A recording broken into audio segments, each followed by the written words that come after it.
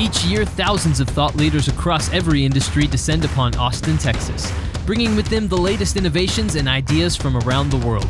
This is MarketScale at South by Southwest. Welcome to the second episode of MarketScale South by Southwest Podcast Series.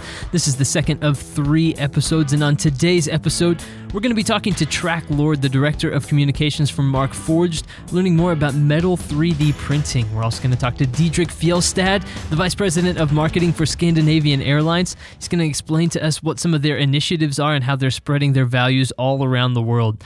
And finally, we're going to talk to Dimitrios Psaltis. He's a project scientist for the Event Horizon Telescope project. We're going to learn about what he's doing to try to take the first photo of a black hole. It's going to be pretty exciting stuff. So you're going to want to hear what these thought leaders have to say coming up next here on the MarketScale South by Southwest podcast.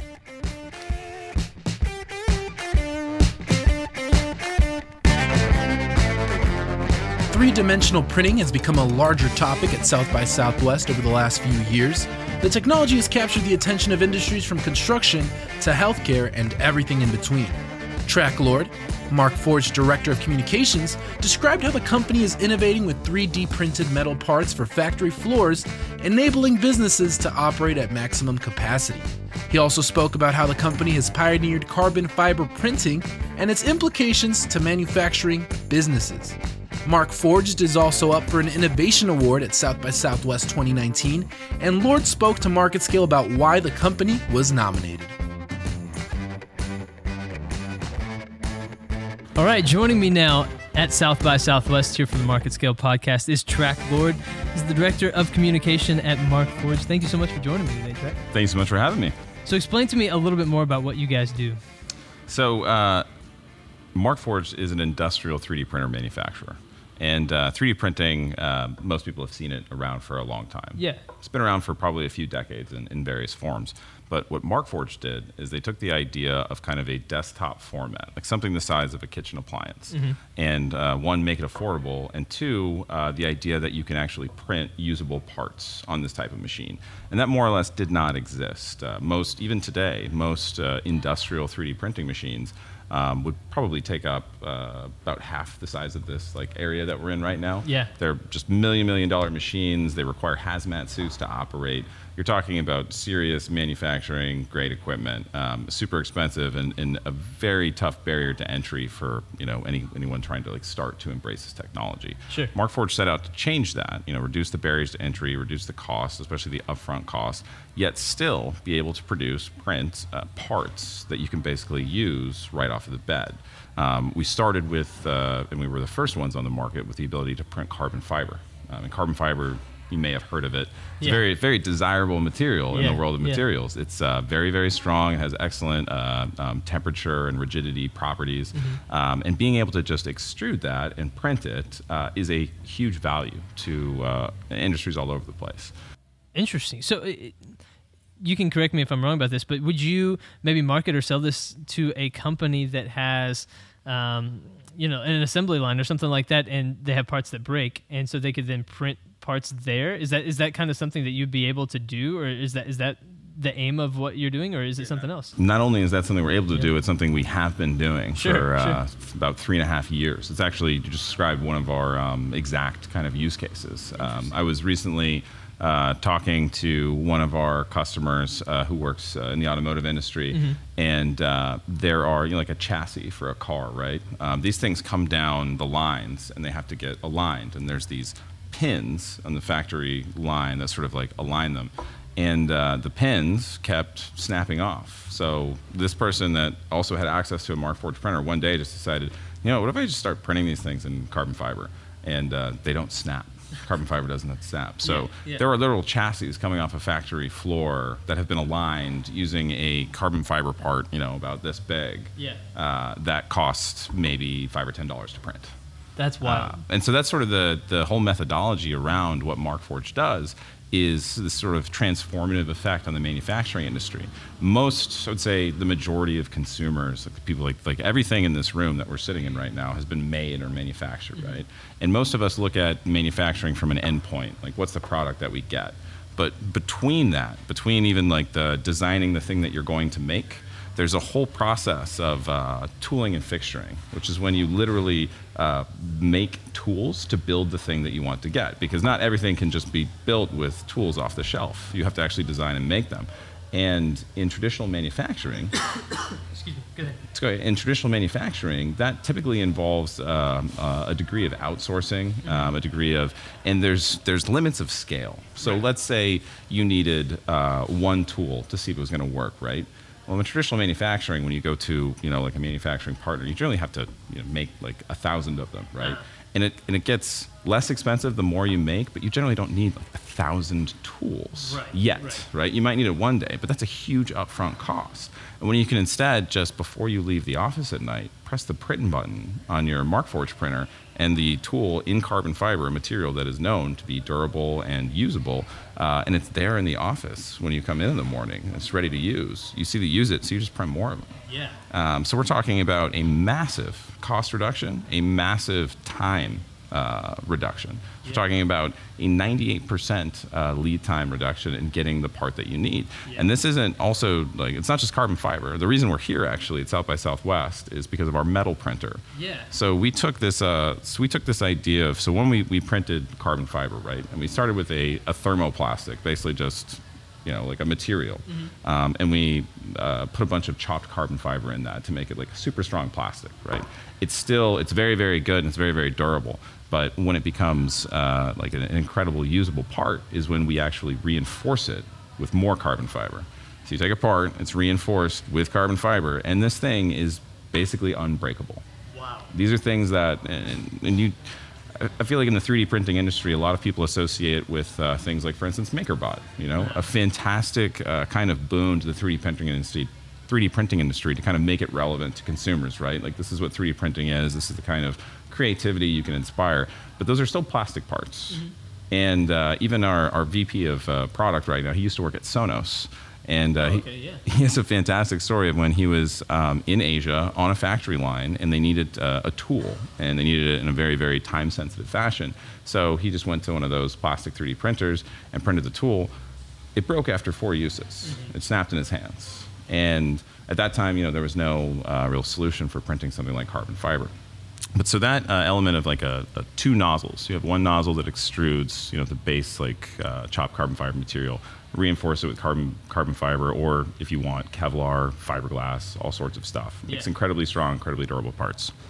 So we took that learning and applied it to metal, because as you may think, like how do you extrude metal, right, through a metal nozzle? Just the whole thing will just melt. So we used that sort of second nozzle approach and wrapped it in a plastic binder. So that allows us to basically print a part that you then cook, just like a pretty standard process. Gives you a 99, 98% dense, in this case stainless steel part or other steels, basically anything that can be metal injection molded in just a matter of days. So how does that change the game for certain people? So the first part that it changes is it's very, very expensive to make custom parts. If you go to and even not just the job shops themselves, but they'll get orders, and a lot of times they'll have to turn them down because it doesn't make sense for them to use this kind of traditional manufacturing approach to make these parts. It's just to make one, right? But you have the ability to make these custom things, and because you're designing it with software, you now open up to all sorts of custom and crazy geometries that aren't possible with traditional manufacturing. Because basically, a lot of traditional fabrication is taking a block of material, be it aluminum or stainless steel, and then carving away everything you don't need. So one, it's a huge environmental waste, right? You're wasting all sorts of material because you're not going to use that again. That's a good point. Two, it takes a long time, and it's very expensive because it takes it takes a long time, and it takes a lot of skilled specific labor to be able to do it.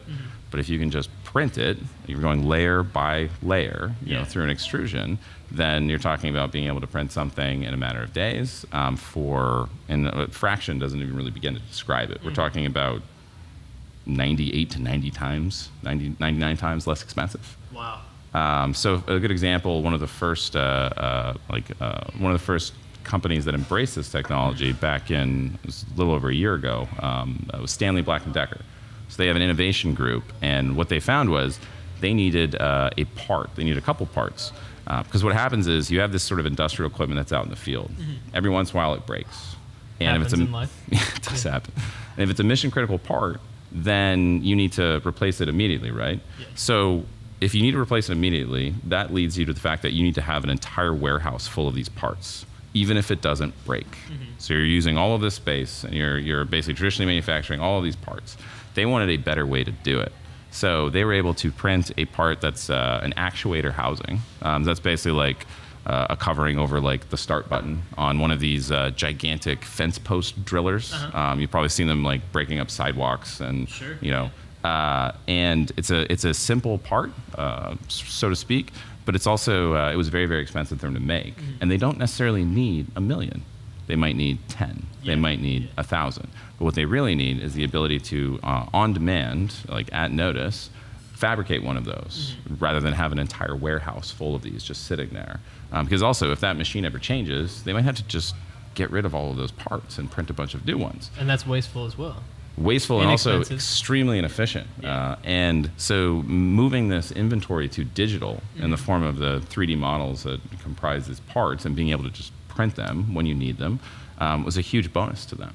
So they were able to, with that part, and there was another part for a actual railroad grinder that they were doing as well. They were able to basically embark on using that part in the field because, like I said, we print parts that are 97, 98% dense, stainless steel, completely usable. And it also allowed them to take 2 or 3 parts and make them into one. Because you're printing something layer by layer. So you can completely redesign. Like the actual concept of designing for manufacturing is going to radically change because of things like affordable 3D printing. Because you no longer have to think about starting with that block. You can think about starting layer by layer. And it's for them, they were able to estimate that they're going to save several $100,000s per year per part. They can get it, 98% faster, and this is just basically the beginning of what we're going to see as a major sea change in the manufacturing industry. Because when you start to take away these kind of legacy processes, I mean, we're all familiar with AWS, right? What AWS did to the hosting, it started with this kind of immediate explosion of businesses that could just spin up servers in a second, right? Versus like having to like rent out all the boxes or get the space. It's exactly what we're seeing in manufacturing. Because we're lowering the barriers to entry, which are definitely cost and time. And you can take all of those traditional manufacturing processes and start gradually, or whatever speed you want to move at, replacing them with this, what we call in the 3D printing industry, additive manufacturing. Because most manufacturing is subtractive, right? You cut away all the material. Additive is you start from nothing, you build it up layer by layer. So with additive, it opens up all sorts of possibilities in manufacturing. So the barrier to entry that remains to me, or at least in my mind, is the design. So how is someone that they might be sitting there saying, I'm intimidated by Photoshop? Like how is a 3D design, created? What's that process look like, and how can somebody overcome that? Sure. So for the most part, people that are actively involved in manufacturing, it's not that I don't know their skills at Photoshop, but they're generally used to creating things in CAD. Right? CAD or AutoCAD. So that's exactly what we work with. So our printer has this fantastic software that ships with it that we call Eiger, that you basically just upload that part that you already would have designed, no matter what, to the printer, push it through the cloud directly to the printer, and it also, the software comes with the ability to kind of tell you, troubleshoot your part, to go sort of like design and figure out certain things, like on the composite side, which is what we refer to in the non-metal parts that we reinforce. It would tell you, for instance, what surfaces should be reinforced, right, to make this part strong. And it just slices the whole thing layer by layer. So you kind of give it like a real-time understanding of what your part's going to look like, including material cost, including time to print, all of these things that you need to efficiently run your manufacturing line. So the only question, like, why doesn't everybody do this then? Is it just an education thing that, that's why you're on a podcast to tell more people about it, because people need to know, I think, honestly, yes, people do need to know. I think more and more manufacturers are coming around to it. And part of that is how this wave of affordable 3D printing, like what Markforged does. Just to give you an example, one of the, basically the foremost analysts on 3D printing describe an industrial printer as anything above $5,000 in cost. That's kind of 90% of our printers. But I would say we have a printer that's around $13,000. It's our Mark II that prints all of these composites, where you can print tools that you can use on a manufacturing line. And then we go slowly, but gradually up in like cost and kind of like features and precision and capability. But you're still talking about printers that basically pay for themselves in the first 3 months. Yeah. So the ability to say this investment, like versus, you're looking at a $2.5-3 million machine, right? That takes a lot of, especially for a multinational global manufacturer, it takes a lot of like approval cycles and testing and making sure it's going to fit into your system. For sure. If you're looking at a part that previously cost you $8,000 to basically design and outsource and get back, and also costs you a month in lead time, and you're looking at a $13,000 printer that can print you that part the same day, it's not hard to do that math and realize that the second time that you print that part, you've already paid for the printer. It's wild. That is absolutely wild. It's insane. And I think that we're going to see more and more of this. And we're, of course, not the only company that does it. But now that we've sort of reduced the form factor, reduced the cost, made this all affordable and accessible, we're talking about bringing the cost curve down to the point where you're going to be seeing this being used kind of at scale in these applications. That's crazy. So what are you doing here at South by Southwest, and where can people find more information about Markforged and what you're doing? Definitely. So we're here at South by Southwest. We were nominated for an Innovation Award as part of the Interactive Festival. Congratulations. Thank you. Yeah. Yeah, we're super excited about it. When do you find out about that? So we'll find out Monday night at the award ceremony. Should be noted we're recording this on Friday, so just in case people are curious about that. Yeah. I'm hoping that we win. There's definitely we're one of 5 companies that are nominated in that space. We actually in Hall 1 down at the convention center, we have our Metal X printer. It's actively printing parts. We also have one of our composite printers printing carbon fiber parts as well, and we have a couple sample parts and customer use cases. Like, for instance, one of our recent customers, a company out of Nevada called Haddington Dynamics, has printed pretty much an entire robot arm out of carbon fiber. And it's basically like it's not too much bigger than this mic, actually, and it's meant to do kind of like precision programming tasks. In fact, one of our engineers was like, if we had one of these robots and we could just remove parts from the beds in our manufacturing space in Watertown, Massachusetts, where we have 40, 50 printers that print like 18,000 sample parts a month. They're like, we wouldn't have to go to the office. Because all we need someone, because the printers are that good that you just need to remove the parts off the bed and press print again. You can do all of that remotely. But, right. So we have that robot arm there as well. Yeah, get you a robot arm. Yeah. And I mean, honestly, at South by Southwest, I think this is a great audience to show these kinds of values of the transformative nature of 3D printing and additive manufacturing. And for people that want to learn more, just go to markforged.com.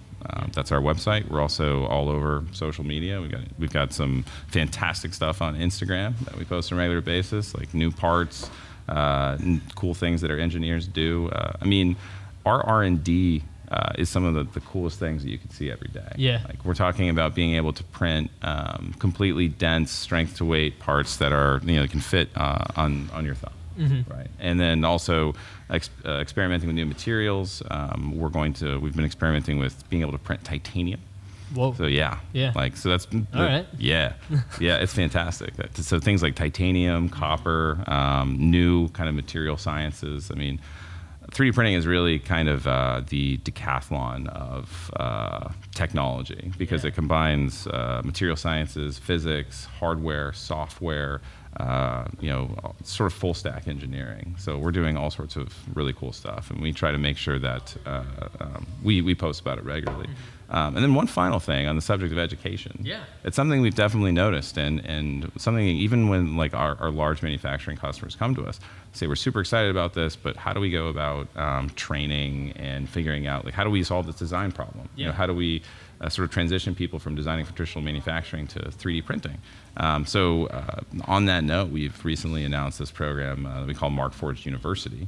That's exactly what it is. It includes certification internally, so that you can sort of become this sort of champion of additive manufacturing.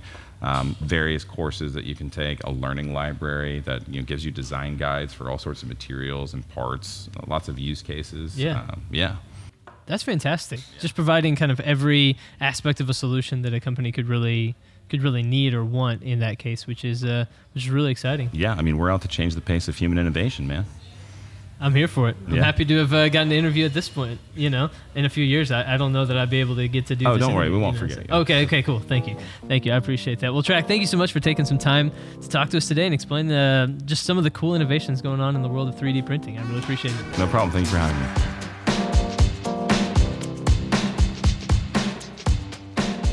Multiple languages can be heard by those who walk around Austin at any given time, but especially during South by Southwest.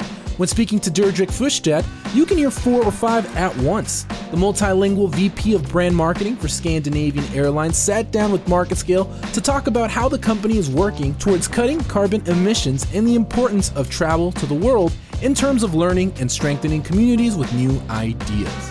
Our next guest here at South by Southwest for MarketScale is Deirdre Fustad. Did I get that kind of right? It's formally approved. Okay, thank you. He's the Global VP of Brand Marketing at Scandinavian Airlines. Welcome. Thank you so much for joining me today. Thank you very much, and thanks for having us in Austin. Absolutely. So explain a little bit about what Scandinavian Airlines is doing here in Austin for South by Southwest. Well, so I'd like to start and roll back all the way back to the 50s, where we as an airline, when we flew from Copenhagen to Tokyo, it took us like 8 or 9 stops, all the places around the world. And at those stops, we had people working from Scandinavian Airlines. And the thing that happened is that we didn't have any embassies in those countries. So Scandinavians traveling to those places, they often came to us, whether they were politicians, people working, business people from culture, and they came to us to sort of have a coffee, have a chat, discuss business. So we became sort of an informal embassy for Scandinavia. Then fast forward to today, we really truly believe that travel makes you better people. When we travel, we become wiser, more tolerant, more inspired. So we wanted to create a modern version of that embassy, and what better place in the world to do that than South by Southwest, sort of the hub of innovation for modern times. Exactly. And while y'all are here, you're really doing some fun and interesting things. Explain a little bit more about what you're doing here at South by Southwest. Yeah. So what we've tried to do is, we really want to reflect the culture we come from. So it's we've created an open space. It's a pavilion which we call House of Scandinavia. It's open for the public, for everyone, locals, foreigners, Scandinavians, to meet, have a coffee or a Carlsberg beer. But what we're doing is we're trying to reflect some of the tracks that are, or the conversations here at South by. What we're trying to sort of highlight is sustainability discussions, equality, diversity. We're talking a lot about food, and I'll give you a good example of that. Yeah. And we also have brought some good music to town. One of the most, I think, special things that we're doing is that we have a special pop-up restaurant. We call it Local. It's founded based on the principles of local grown foods. We have 3 chefs, one from each Scandinavian country, and they're all Michelin star awarded chefs. One of them is, for example, Paul Svensson from Fotografiska in Stockholm. So what they're doing is that they're taking local foods from Austin, translating, and often actually trash food, waste food, translating that into exclusive courses. It's a 9-course meal, and a good example is that we went to a bakery last night and collected some breadcrumbs. Wasted breadcrumbs that normally would be sort of thrown out. Right. And what we're doing is we're converting them into pasta dough. And the pasta that will be served tonight will be made out of waste breadcrumbs. So we're trying to sort of make an ecosystem of a sustainable ecosystem of food and present that to the Austinites. That's really fantastic. And this attitude of sustainability really permeates throughout all of Scandinavian Airlines. I read recently that you calculate the CO2 emissions of the flights and invest in renewable energy projects provided by an external partner. So you guys are really committed to this mission, I think, of sustainability and treating the planet well. Yeah, but you're absolutely right. I mean, what we're seeing is that we as I said, we really truly believe that we need to travel. We should never stop traveling because it simply makes us better people. However, traveling and flying today is not sustainable. It is creating a carbon offset to the world, and we need to be honest about that, and we need to do something with with that. And we take our responsibility in the game, investing in, as you said, carbon offsetting programs for our travelers, but we're also investing in innovations and future solutions that hopefully, and we have very bold goals towards 2030 of zero emissions at the end of the day. But we need help. We need to look into the entire value chain, and we need to involve our travelers as well. So we're committed to that. When you think about the future, do you think that other airlines might be missing out on not committing towards a better future when it comes to that sort of thing? Listen, it's tough, right? I don't want to point fingers at other airlines at all. It's a really tough challenge, and it's also a political challenge because it's an interdependency between governments and legislation, and it is a complex challenge that we're up against. But I think for us at least, it's been important to be honest about it, being transparent, and actually sort of open up to the community of travelers and make it sort of a common cause and a movement, as opposed to sort of hide and protect ourselves, because we don't believe in that as neither people or as a company. Right. Yeah, absolutely. When I think of Scandinavia, I think of clean, simple, and elegant. I suppose as just the things that come to mind immediately. What do you think kind of drives this philosophy throughout all of Scandinavian life? Because it seems to reflect itself in just about every area, from food to decor to architecture, everything. And I'm sure it kind of is part of everything that you do at Scandinavian Airlines as well. What kind of pushes that attitude out, and how do you utilize that as a company? Well, I think there's many reasons for that and explanations, both socio-culturally, geographically. I mean, we're from a very small part of the world, right? Incredibly small. There's 20 million people in Scandinavia as a whole, which is almost like a city, or at least it's much smaller than Texas. Certainly, it's cold. It's a very nature-focused part of the world. There's a lot of space.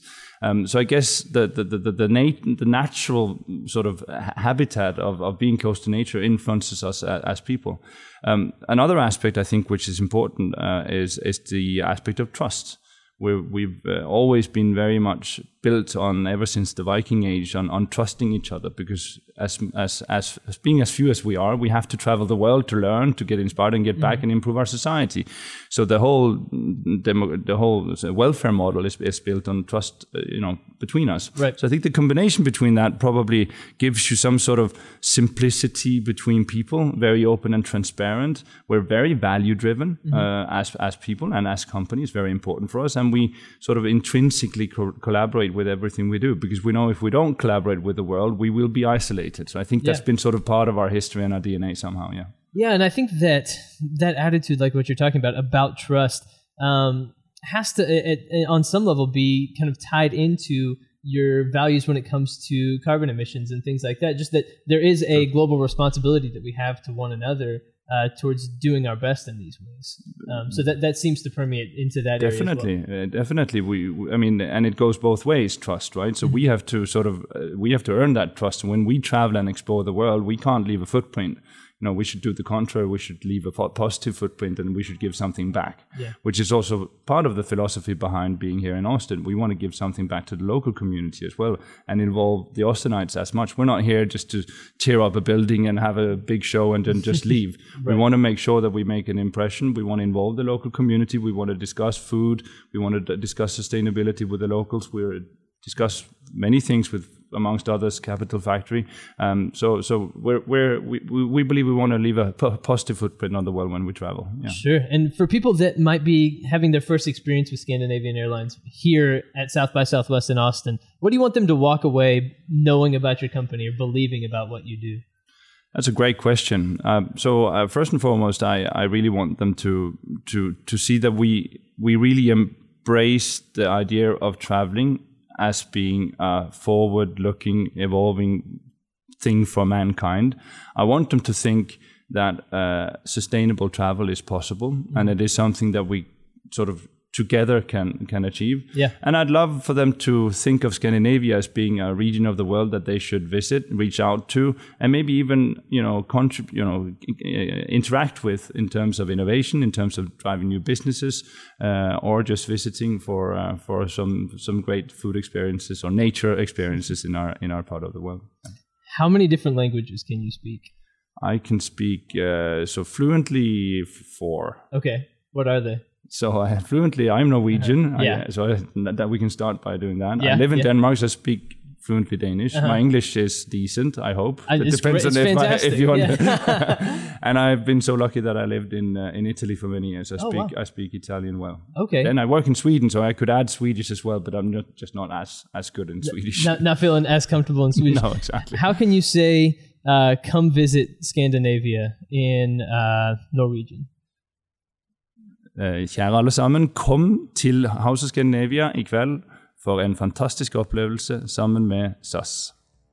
Not going to try that, but I admire that very much. Thank you so much for joining us today, Diedrich. I really enjoyed learning more about your culture and what you're able to do, and hope to visit sometime soon. Thank you.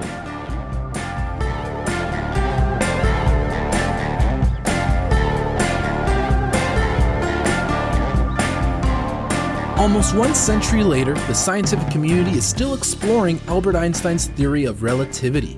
Photographing black holes is at the core of what Event Horizon Telescope is trying to accomplish, and Demetrius Psaltis, professor of astronomy and physics at the University of Arizona and EHT project scientist, elaborated on the EHT's mission before his speaking engagement at South by Southwest 2019. He may not be able to give away all of his findings, but he provides MarketScale with an inkling of what to expect in the near future in regards to black holes and humanity's understanding of space.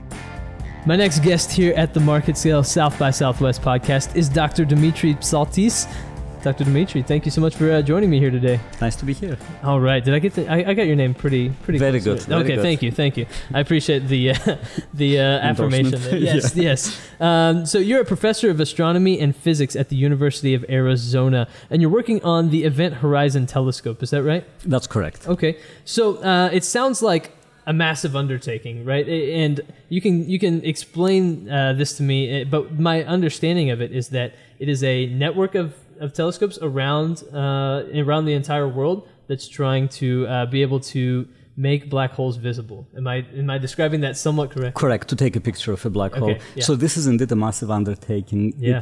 It has been over a decade in the making. Mm-hmm. We are more than 20 institutions, more than 250 people in the collaboration, and we have telescopes in every single continent, including Greenland in the north, the South Pole in the south, Hawaii in the west, and all the way to the French Alps in the east, and a lot of places in between.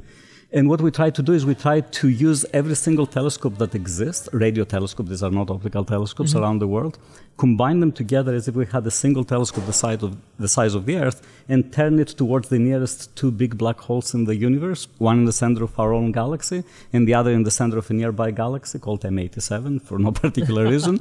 And we want to take a picture with a resolution to see exactly what happens very close to the event horizon of a black hole. Interesting. So, what are you hoping to learn from being able to photograph and view this from this perspective? So there are two things. One is we think that those things are black holes because we don't have another idea of what they might be. Sure. Right? Black holes are just mathematical solutions to Einstein's theories. And we have a lot of circumstantial evidence that says that, different places in the universe, the center of every galaxy should have one. But what we want to do is we want to take actually a picture of the centers of those galaxies and see, do we see the signature of a black hole? And what would be a signature of a black hole? A black hole is something that does not even let light escape.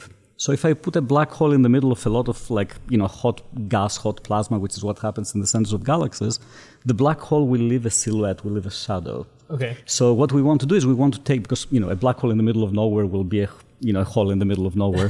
So you cannot do that. So that's why we look in the centers of galaxies. So what we want to do is take a picture and look at that silhouette. We want to see a circular silhouette, a circular shadow in the middle of the galaxy. Okay. And then we will know for a fact that what was a mathematical construction is actually reality. So this would confirm Einstein's theory, but how would this change maybe our understanding of the galaxy that we So first of all, we hope it will confirm Einstein's theory, right? And it doesn't have Fingers to crossed. Fingers crossed, Yeah, yes. yeah. And it doesn't have to confirm it in 100%. In the sense, we know that Einstein was not wrong. We know that when we apply his theory to things, the GPS, for example, constellation of satellites, we need to use that theory to be able to use your phone to tell you where you are on Earth. But the question is, when I go to a very extreme place in the universe, do the laws of physics remain the same way as they work here, or do I need to tweak them? Okay. Right? So we're looking for small tweaks that happens when we push to the limit of knowledge. So this is one thing about the laws of physics. The second thing is that even though the black holes are really, really tiny, they affect galaxies, they affect the entire universe, because people mostly think they suck everything. Actually, they radiate a lot of things. Oh. When you try to throw a lot of matter onto the black hole, matter becomes so rapidly moving, almost the speed of light, that there's a lot of energy, a lot of radiation, a lot of magnetic fields that get ejected. And those ejections we see like really strong jets that affect galaxies, affect the structural formation in the universe, affect the evolution of the universe itself.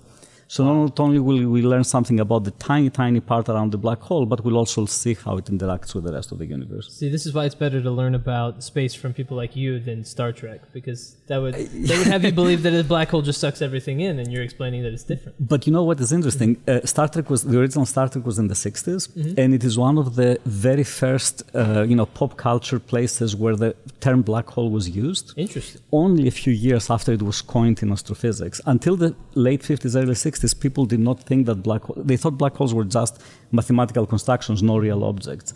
And it was by the work of a number of famous and important people in the 50s and 60s that we thought that these are real objects. And within half a decade, it went to pop culture, which is going to say what happened today in Big Bang Theory, right? A lot of new things that happen, you hear them from Sheldon Cooper before you hear it from from anybody else. But that's where I get my news from. I love it. Well, the Event Horizon Telescope sounds like a large undertaking that involves a lot of people. How do you have such a coordinated effort across, as you mentioned, the entire world, of lots of different people from lots of different cultures, countries, backgrounds, languages spoken? How do you coordinate that effort? I think you picked the right question to ask, because, we usually say, I don't mind the complex math of Einstein's theory. It's people this is the difficult part to coordinate. Sure. And you're right. It is cultures. The culture of science in this country and the culture of science in Europe versus Asia is very different. It is funding agencies. It's not a single place where the money came from. All of us went and asked our individual funding agencies for support. And we were extremely lucky and grateful from the fact that everybody said this is a great undertaking, even though they knew that the credit will be shared, they knew that everything will be shared. Right. And of course, we're all grateful to all of you guys that pay your taxes that make that work. But I'm dealing with that right now. It's just the right time of the year. Exactly. There's something good about it. Yeah. But it has, part of the reason, the first observations took place in April 2017. That's 2 years from now, since now. And part of the reason of taking so long to actually go through the analysis and reveal the result and reveal the picture is part of the coordination. And we want to make sure that everybody is convinced, everybody has had the opportunity to look at the data, to make sure that everybody is comfortable with it and we move forward. So Right. When I think about what you're working towards and having a better understanding of the universe that we live in and how everything exists that does, I think that there are probably questions that you'll never see the answer to. But how do you view the importance of your work, knowing that you're helping take one step further into, I guess, answering some of these questions that have puzzled people for as long as humanity has existed? Sorry, that's a huge and loaded question. I understand. It is, but it's the question that we have to struggle with all the time. Most of the time what we do in science is, as you said, taking like a tiny little step that is completely inconsequential.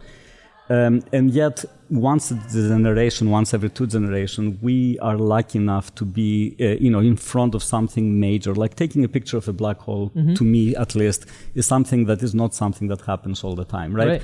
Before this time, nobody has ever seen what it looks like. After this time, it will be done. Like the first time you saw a picture from the backside of the moon. It happens once in a lifetime. So I think these are the events that make all of us excited to work on it, because you spend 20, 30 years getting ready for it, and you're lucky to be, or for those of us that have been lucky, to be at the place to see it. Yeah, it's phenomenal. I mean, you're going to be one of the first people that's going to ever get to lay eyes on that. So there's something, that has to be really exciting. The eureka moment, right? The excitement moment. Yes, some of us have been lucky, I think. But it's more luck than anything else. You have to be the right person, the right time, the right occasion. But we'll take it as is. Absolutely. Well, you're here at South by Southwest. What are you doing here at the festival, and where can people find more about you? So tomorrow morning we have an event as part of the interactive program. 4 members of the team, the project director from Harvard University, myself, I'm the project scientist, a professor at the University of Amsterdam who is involved with global efforts, and a professor who is involved in the history of science to put everything in context. Wow. We'll all be in a panel discussion. There will be in the beginning a small number of, the 4 of us will give like TED, 7-8 minute presentations about what we do. Yeah. And then it will be open for the public to have, to give questions about that. Fantastic. If people want to follow along with your work, where can they do that? Do you have a website or social media? There are websites, eventhorizontelescope.org, where you can see a lot of that. And from there, you can link on Facebook and Twitter and, everything, whatever social media you follow. Fantastic. When will I be able to look at a picture and see a black hole? Or is that still a little ways off? It's not a long ways out. Okay. I cannot tell you when it is. That's part of the fun. But it's going to be very soon. Well, and it's going to be great. You're building suspense, which is yes. Which is great, and I like that. Well, okay, so we're gonna play a little game here. So I appreciate you bearing with us here, sure. Dr. Psaltis. Okay, I'm going to give you the name of a company, and you're gonna create a description of the company, what they do based off of the name. Okay. Okay. Startup companies are really big here at South by Southwest and in Austin, so maybe some people need some help with their names. So okay. The first company name is Roadbotics. Roadbotics. Yeah. What would a company named Roadbotics do? Clearly involves robotics. It involves roads. So some company that makes robots that run really fast on the road. I don't know. I like it. It's not a bad idea. Yeah. So in reality, it's an infrastructure technology company that uses AI to revolutionize how governments and engineering firms make data-driven pavement management decisions. That's okay. Quite an.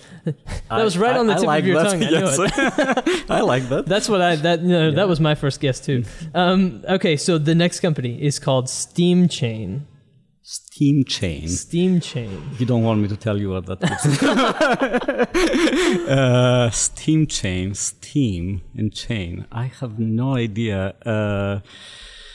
My goodness, something that ties up chains with steam. I'm a scientist. I can only think of machines. Right? Very, very analytical mind. This is a company that enables original equipment manufacturers to offer usage-based financing to their customers. I don't know how they ever came up with that name, though. Steam, like you build up steam, like energy. Sure, yeah. Okay, I can see it. Yeah. All right, let's do one more. Yeah, sure. Okay. New Age Meats. Meats is MEETS? MEATS. New Age Meats. Yeah. Okay.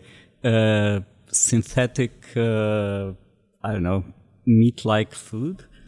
Yeah, I mean, making healthy cell-cultured meat. Yeah, I get that. Yeah, so that's a really interesting one. I don't know, but would you eat it? See, I'm not entirely sure. Probably so. Yeah. Probably so. Just once, right?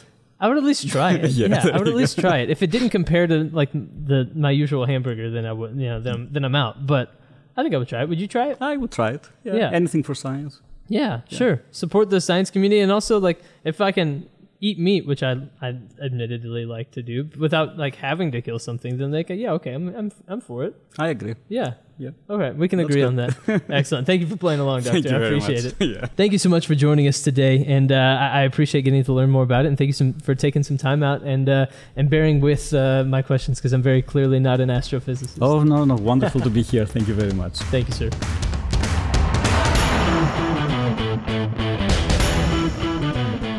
That's all for this episode of the MarketScale South by Southwest podcast, the second of 3 in this series. Thank you to Track Lord, Diedrich Fjellstad, and Dimitrios Psaltis for joining us here on the podcast today. We appreciate their insight and their willingness to join us in Austin, Texas. We'll be back tomorrow with another episode of the South by Southwest podcast, but until then, I've been your host today, Tyler Kern. Thanks for listening.